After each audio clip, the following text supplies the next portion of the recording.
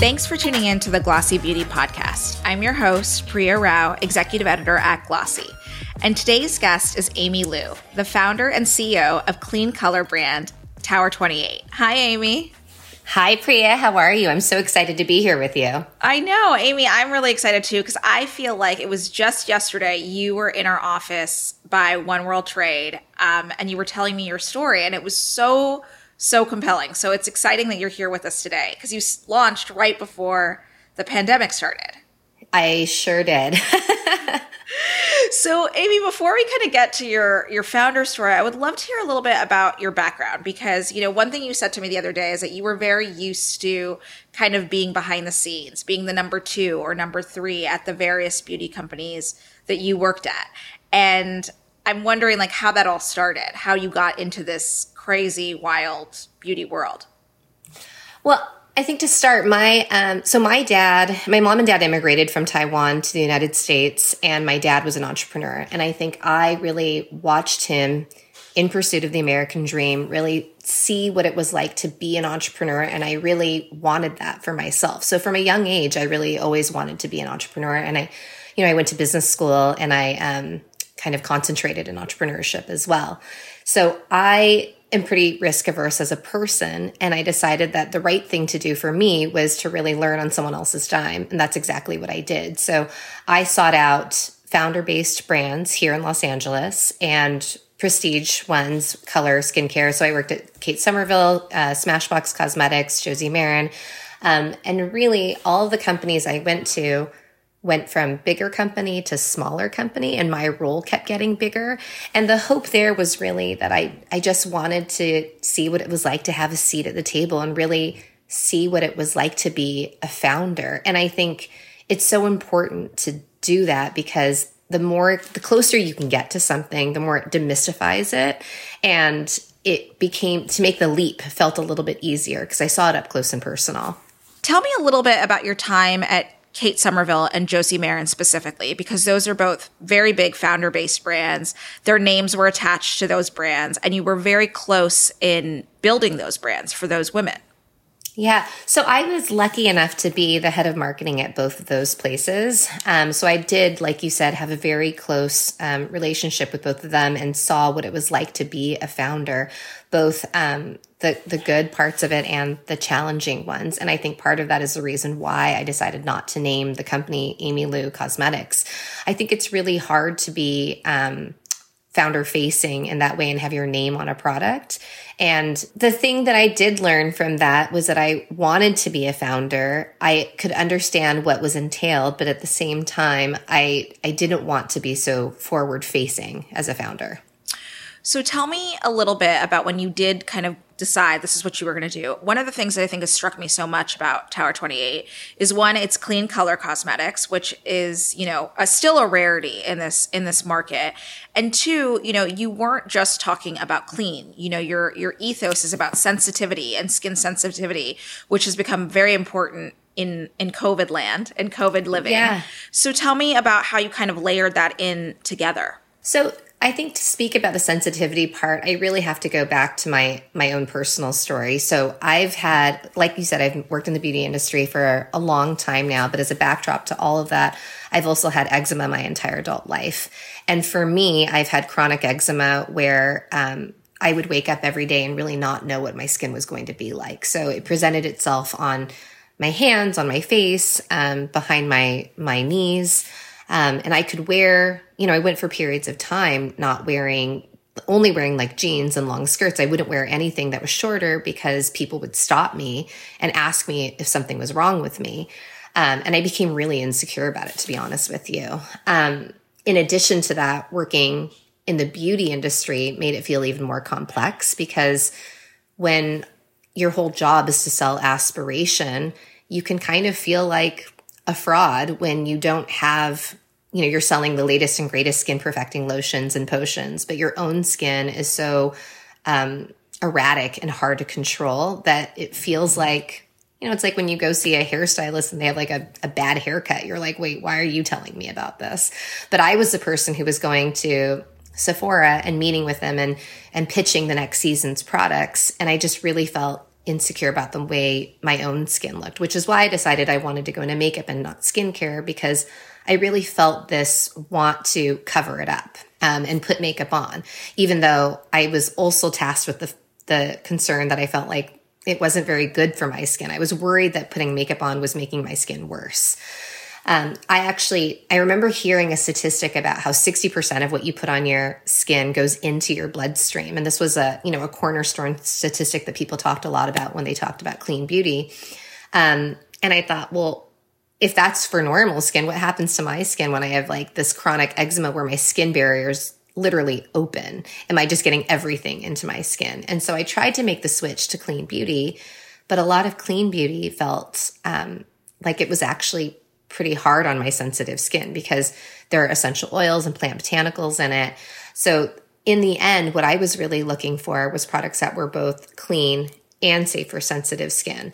But neither of them were perfect for me because clean wasn't necessarily safe for sensitive skin. And when I looked at products that were safe for sensitive skin, a lot of those were not clean and or pretty medicinal or like dermatologist in their approach. And I wanted something that was more fun and cool. So really that's what Tower 28 is. It's the, we say it's a clean product designed for sensitive skin, made for all. All of our products are $28 and under, and we're the only makeup brand that is 100% compliant with the National Eczema Association seal of approval guidelines. Amy, tell me if retailers understood the premise when you were first going to market, because nowadays I hear that, places like Sephora and Ulta are only looking for clean brands or only looking for the specific niche. And, yours was a little bit more complicated. They were clean, but it also had the sensitivity element. They were also much lower price. These products were much lower price, which ends up being a boon to you. But I'm wondering what the reaction first was. I mean, I will give credit to my retailers. So we are sold at Credo, Revolve, and at Sephora online and in stores throughout US and Canada. And all of our retailers got it immediately. I mean, I think they really saw not only the white space, but also the authenticity behind the brand and my own founder story. And they've been incredibly supportive. So it's interesting that you're talking about the clean aspect of it, because that's actually something that we as a brand don't talk about that much, only because I feel like it's table stakes to some degree. And because the sensitive skin part of it to me is more of a unique positioning, and we work so hard to maintain it and to be true to it, that it's something that I actually spend a lot more of my time talking about. So we are really proud to be at Credo and clean at Sephora. We're on the multi-branded end cap. But that is really I think that is the credibility around clean that we really strive for. When you first started, approaching retailers and thinking about your strategy, that was in 2019, pre-pandemic. And I know that Sephora stores was a very big piece of that. Sephora, obviously, for so many brands is so important to that. And you were planning on going into Sephora and Kohl's shop-in-shops and all of that. So tell me, back then, what happened when the pandemic first hit?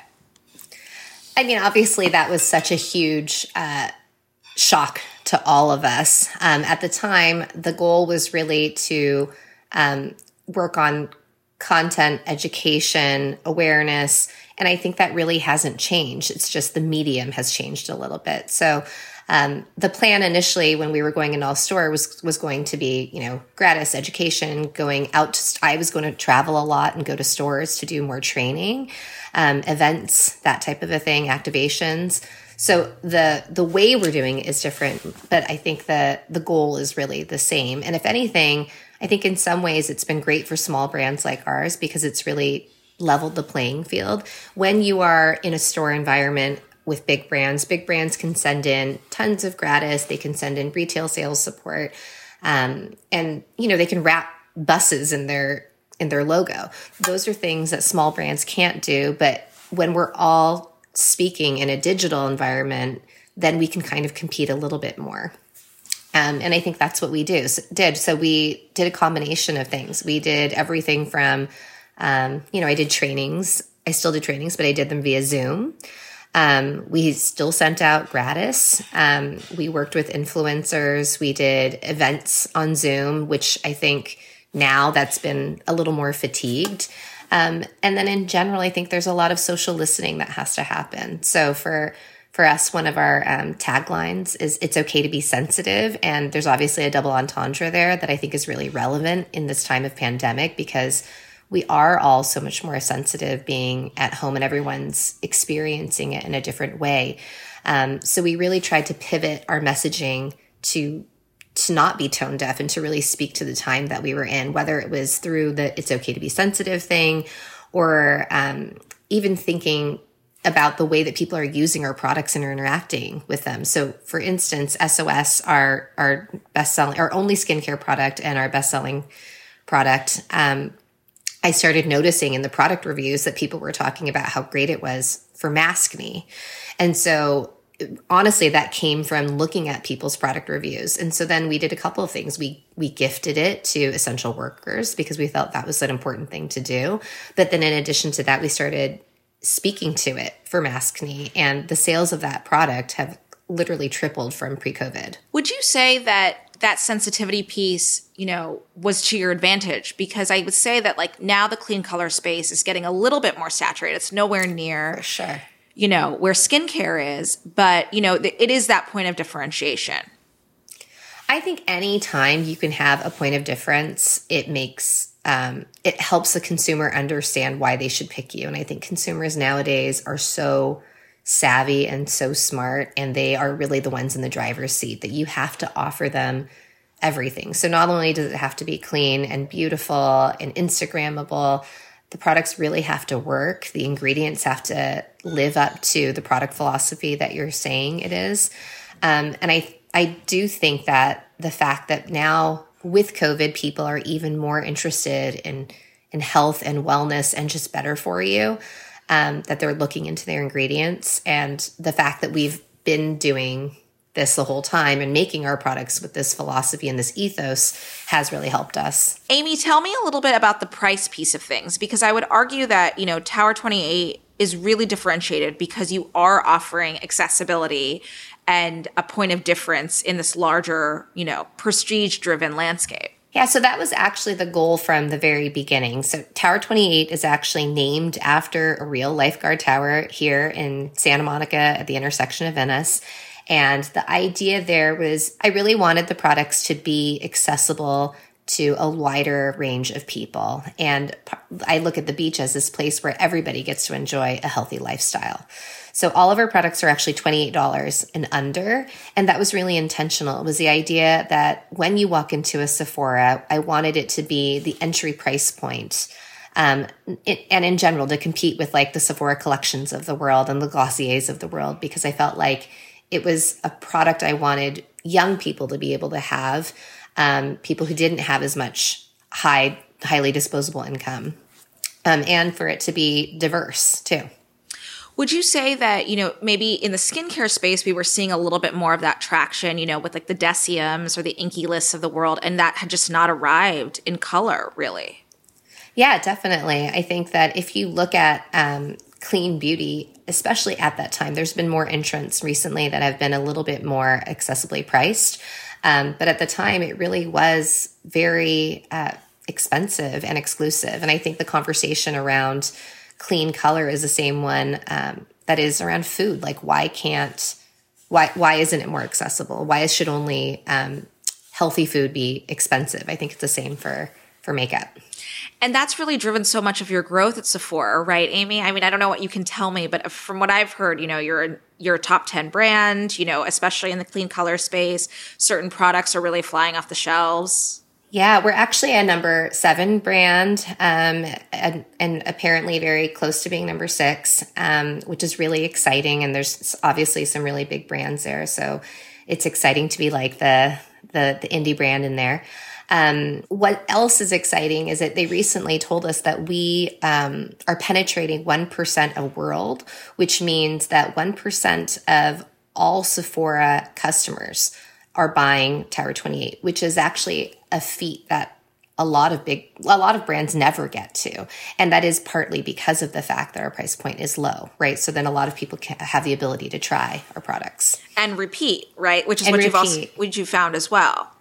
Yeah, definitely. And we have different products that, like, for instance, SOS, we've found that is a really sticky product for us. So if the person tries SOS, about at least what we can tell from our own website is that 50% of the people who try SOS come back and buy another bottle of it.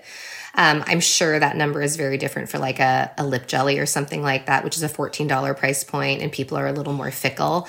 But a lot of people come in to buy that product and buy lots of shades too, just because it's such an easy price point and it does just feel so good. So it's nice to have kind of products at both sides of the spectrum. Tell me a little bit about what you think is happening within the larger color space. Because, one thing Allison at Sephora had mentioned to me the other day was that clean color has not seen a downturn the way that, makeup traditionally has for the last 2 years. So what do you think that's about? I think makeup is ritualistic, right? So they obviously talk about the lipstick effect. And I think, even for me, right, I put on makeup every day to start my day because it makes me feel like there's a difference between starting my day and not. And it makes me happy. And then to use products that are clean, I think is just, again, it's table stakes. It's people want products that are good for them. And I think they're demanding it. So I'm not surprised that clean hasn't seen a downturn. And I know even just looking at our particular sales, we've definitely seen huge growth over the last year. And do you think that also is attributed to the way that we're living now? Maybe you're not wearing a full face, but, Sure. You're putting a little bit of blush on or a little bit of lipstick if you're not wearing a mask. Yeah. For sure. That, and we're also on Zoom. So irrespective of, and you're still looking at yourself too, right? So these are the things, I think there's a lot of self-care that is now synonymous with putting on makeup and skincare, where even if no one's looking at you, but you're looking at yourself and this is something you want to do for yourself and you enjoy, that you should. One of the things that's really struck me about your background and, your story is that you took on very limited funding at the very beginning. It was very much driven by friends and family, and you've been very purposeful and slow with growth. So when you think about the rest of the year, how does that match to products, that funding to products? And is this something that you're interested in growing as you're hoping to grow the assortment? Yeah, definitely. So I have not taken any institutional funding, like you mentioned. I have raised only friends and family. I've done it twice. I think it's been so motivational for me to raise money from people who are, not only my friends, but people I vacation with and go to dinner with in a non-COVID world, at least. And in addition to that, I think I would raise money if I felt like it was the right thing to do for the business. I'm really grateful for the fact that with the help of our retailers like Sephora and Credo and Revolve, that we've been able to kind of get into this point of escape velocity where we have enough cash flow that we can, we're able to fuel our own growth, whether that is buying more inventory and keeping up with things, creating content, paying people, all of those things. So we are working on some new product launches, and I'm pretty excited about that. So more there for later. Tell me a little bit about being so forward-facing now, because I think one of the things that you mentioned was that, digital has leveled the playing field, and you have this platform now, and people are wanting to know who you are and want you to be on Instagram Lives and on Clubhouses and XYZ. So, how has that been for you personally and professionally? It's such an interesting question, because I think from a personal standpoint, I am fairly extroverted, but at the same time, publicly, I'm really private. So I've never been somebody who has, certainly not on Instagram or any type of social media, posted very much. And so all of that is pretty foreign to me. And I think that the thing that has really brought it out for me and has made it important to me has been all of the racial injustice that we've seen in the last year. So I think the first time I really started being more public was last year when Black Lives Matter happened, and we responded with starting Clean Beauty Summer School, which I was so happy that you were a part of, Priya, so thank you. And that was really a program around like mentorship, access, and education targeted at Black-owned beauty founders. Stop Asian Hate has been another moment that has been very personal to me in obvious ways, but also something that has made me more founder forward, as you said.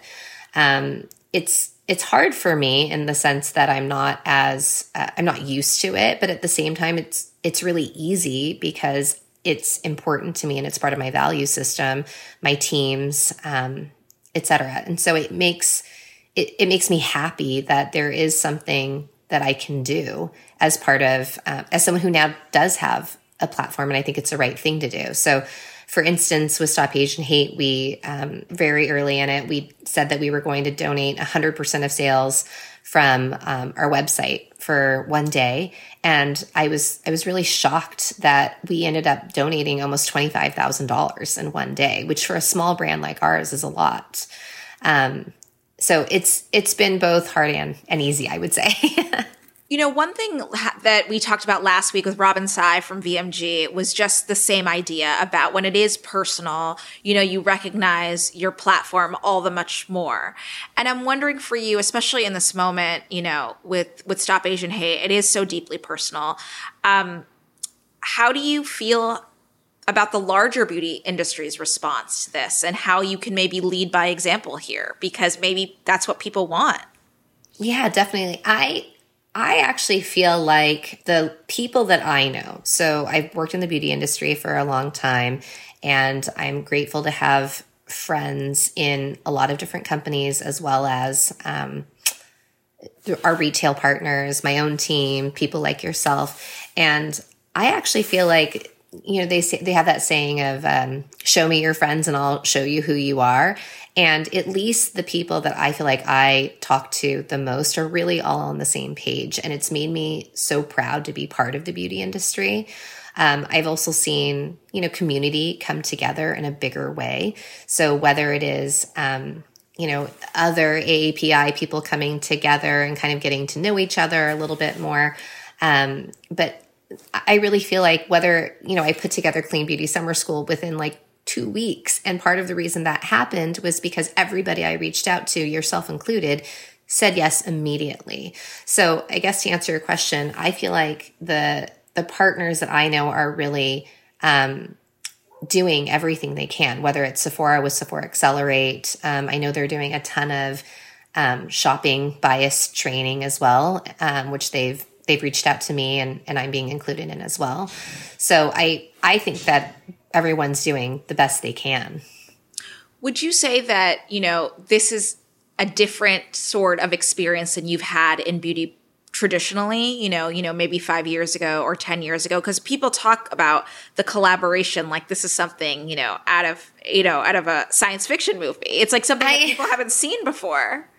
I love it. I remember working at, so I did an internship at L'Oreal, and I remember every time you went inside of the elevator, you had to cover whatever your product was, because even though we were all within the same company, people couldn't know what you were working on.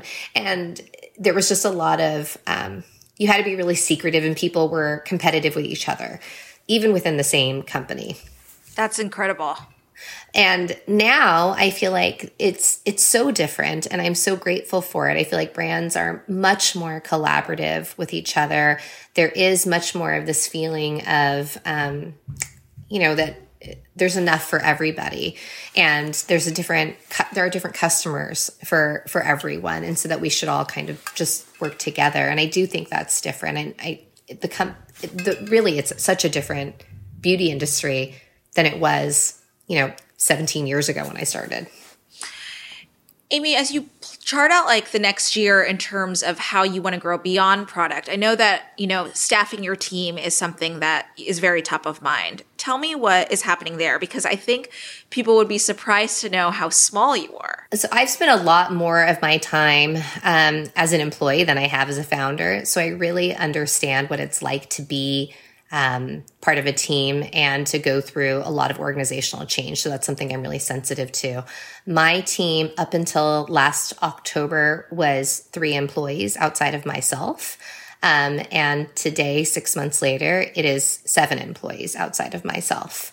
So yes, we are a really small but mighty team. I'm really careful when I hire because I want to make sure that I'm getting not only the right people on the bus, but that I'm careful about the way that I'm growing the company, and I'm giving everybody a chance to be set up for success and also make a contribution that is really meaningful for themselves and for us as a company.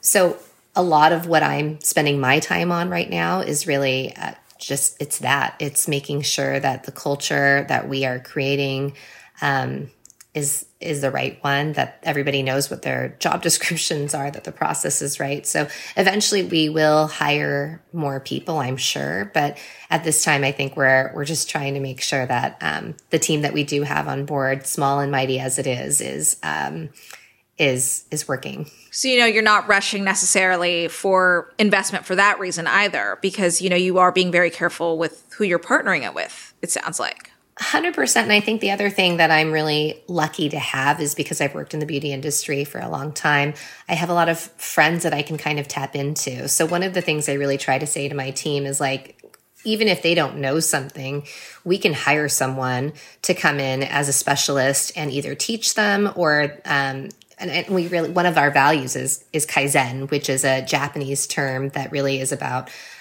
continuous learning, right? So one of the things I really try to stress is like, if there's something we don't know, we can find out, right? I can hire a friend of mine who's been a product developer forever and is amazing. My friend Molly is actually one of our, is on retainer with us because she's great. So we can bring in people that are not on a employee basis to really teach us and to make the existing team stronger and better. Amy, as you think about charting out what this brand could be, is there a model of what you hope it will look like? I mean, I think the one that I've always thought about is if you take a look at like a drunk elephant, I think is such a great example of a brand that stayed in their lane. And instead of going, they had a really tight distribution, right? So they're exclusive to Sephora as I am, and have really grown the business and stayed within their product philosophy. I think that's a great example of that. But then I also think of other brands that have just done a great job with their values and being very clear about who they are to the customer too, whether that's from a product philosophy standpoint or from a values perspective as a person. So whether it's like Fenty is obviously very clear about their stance on diversity. I think about Glossier as being a brand that's like so clear about community and also their aesthetic. And, I'm really trying to build a brand that is around for a long time. And I want it to be one that people really care about. Thank you so much, Amy. It was so great having you. Thank you so much for having me, Priya. Thanks for tuning in to the Glossy Beauty Podcast. Our theme music is by Otis McDonald. Please don't forget to rate and review us on iTunes or wherever you're listening. See you next week.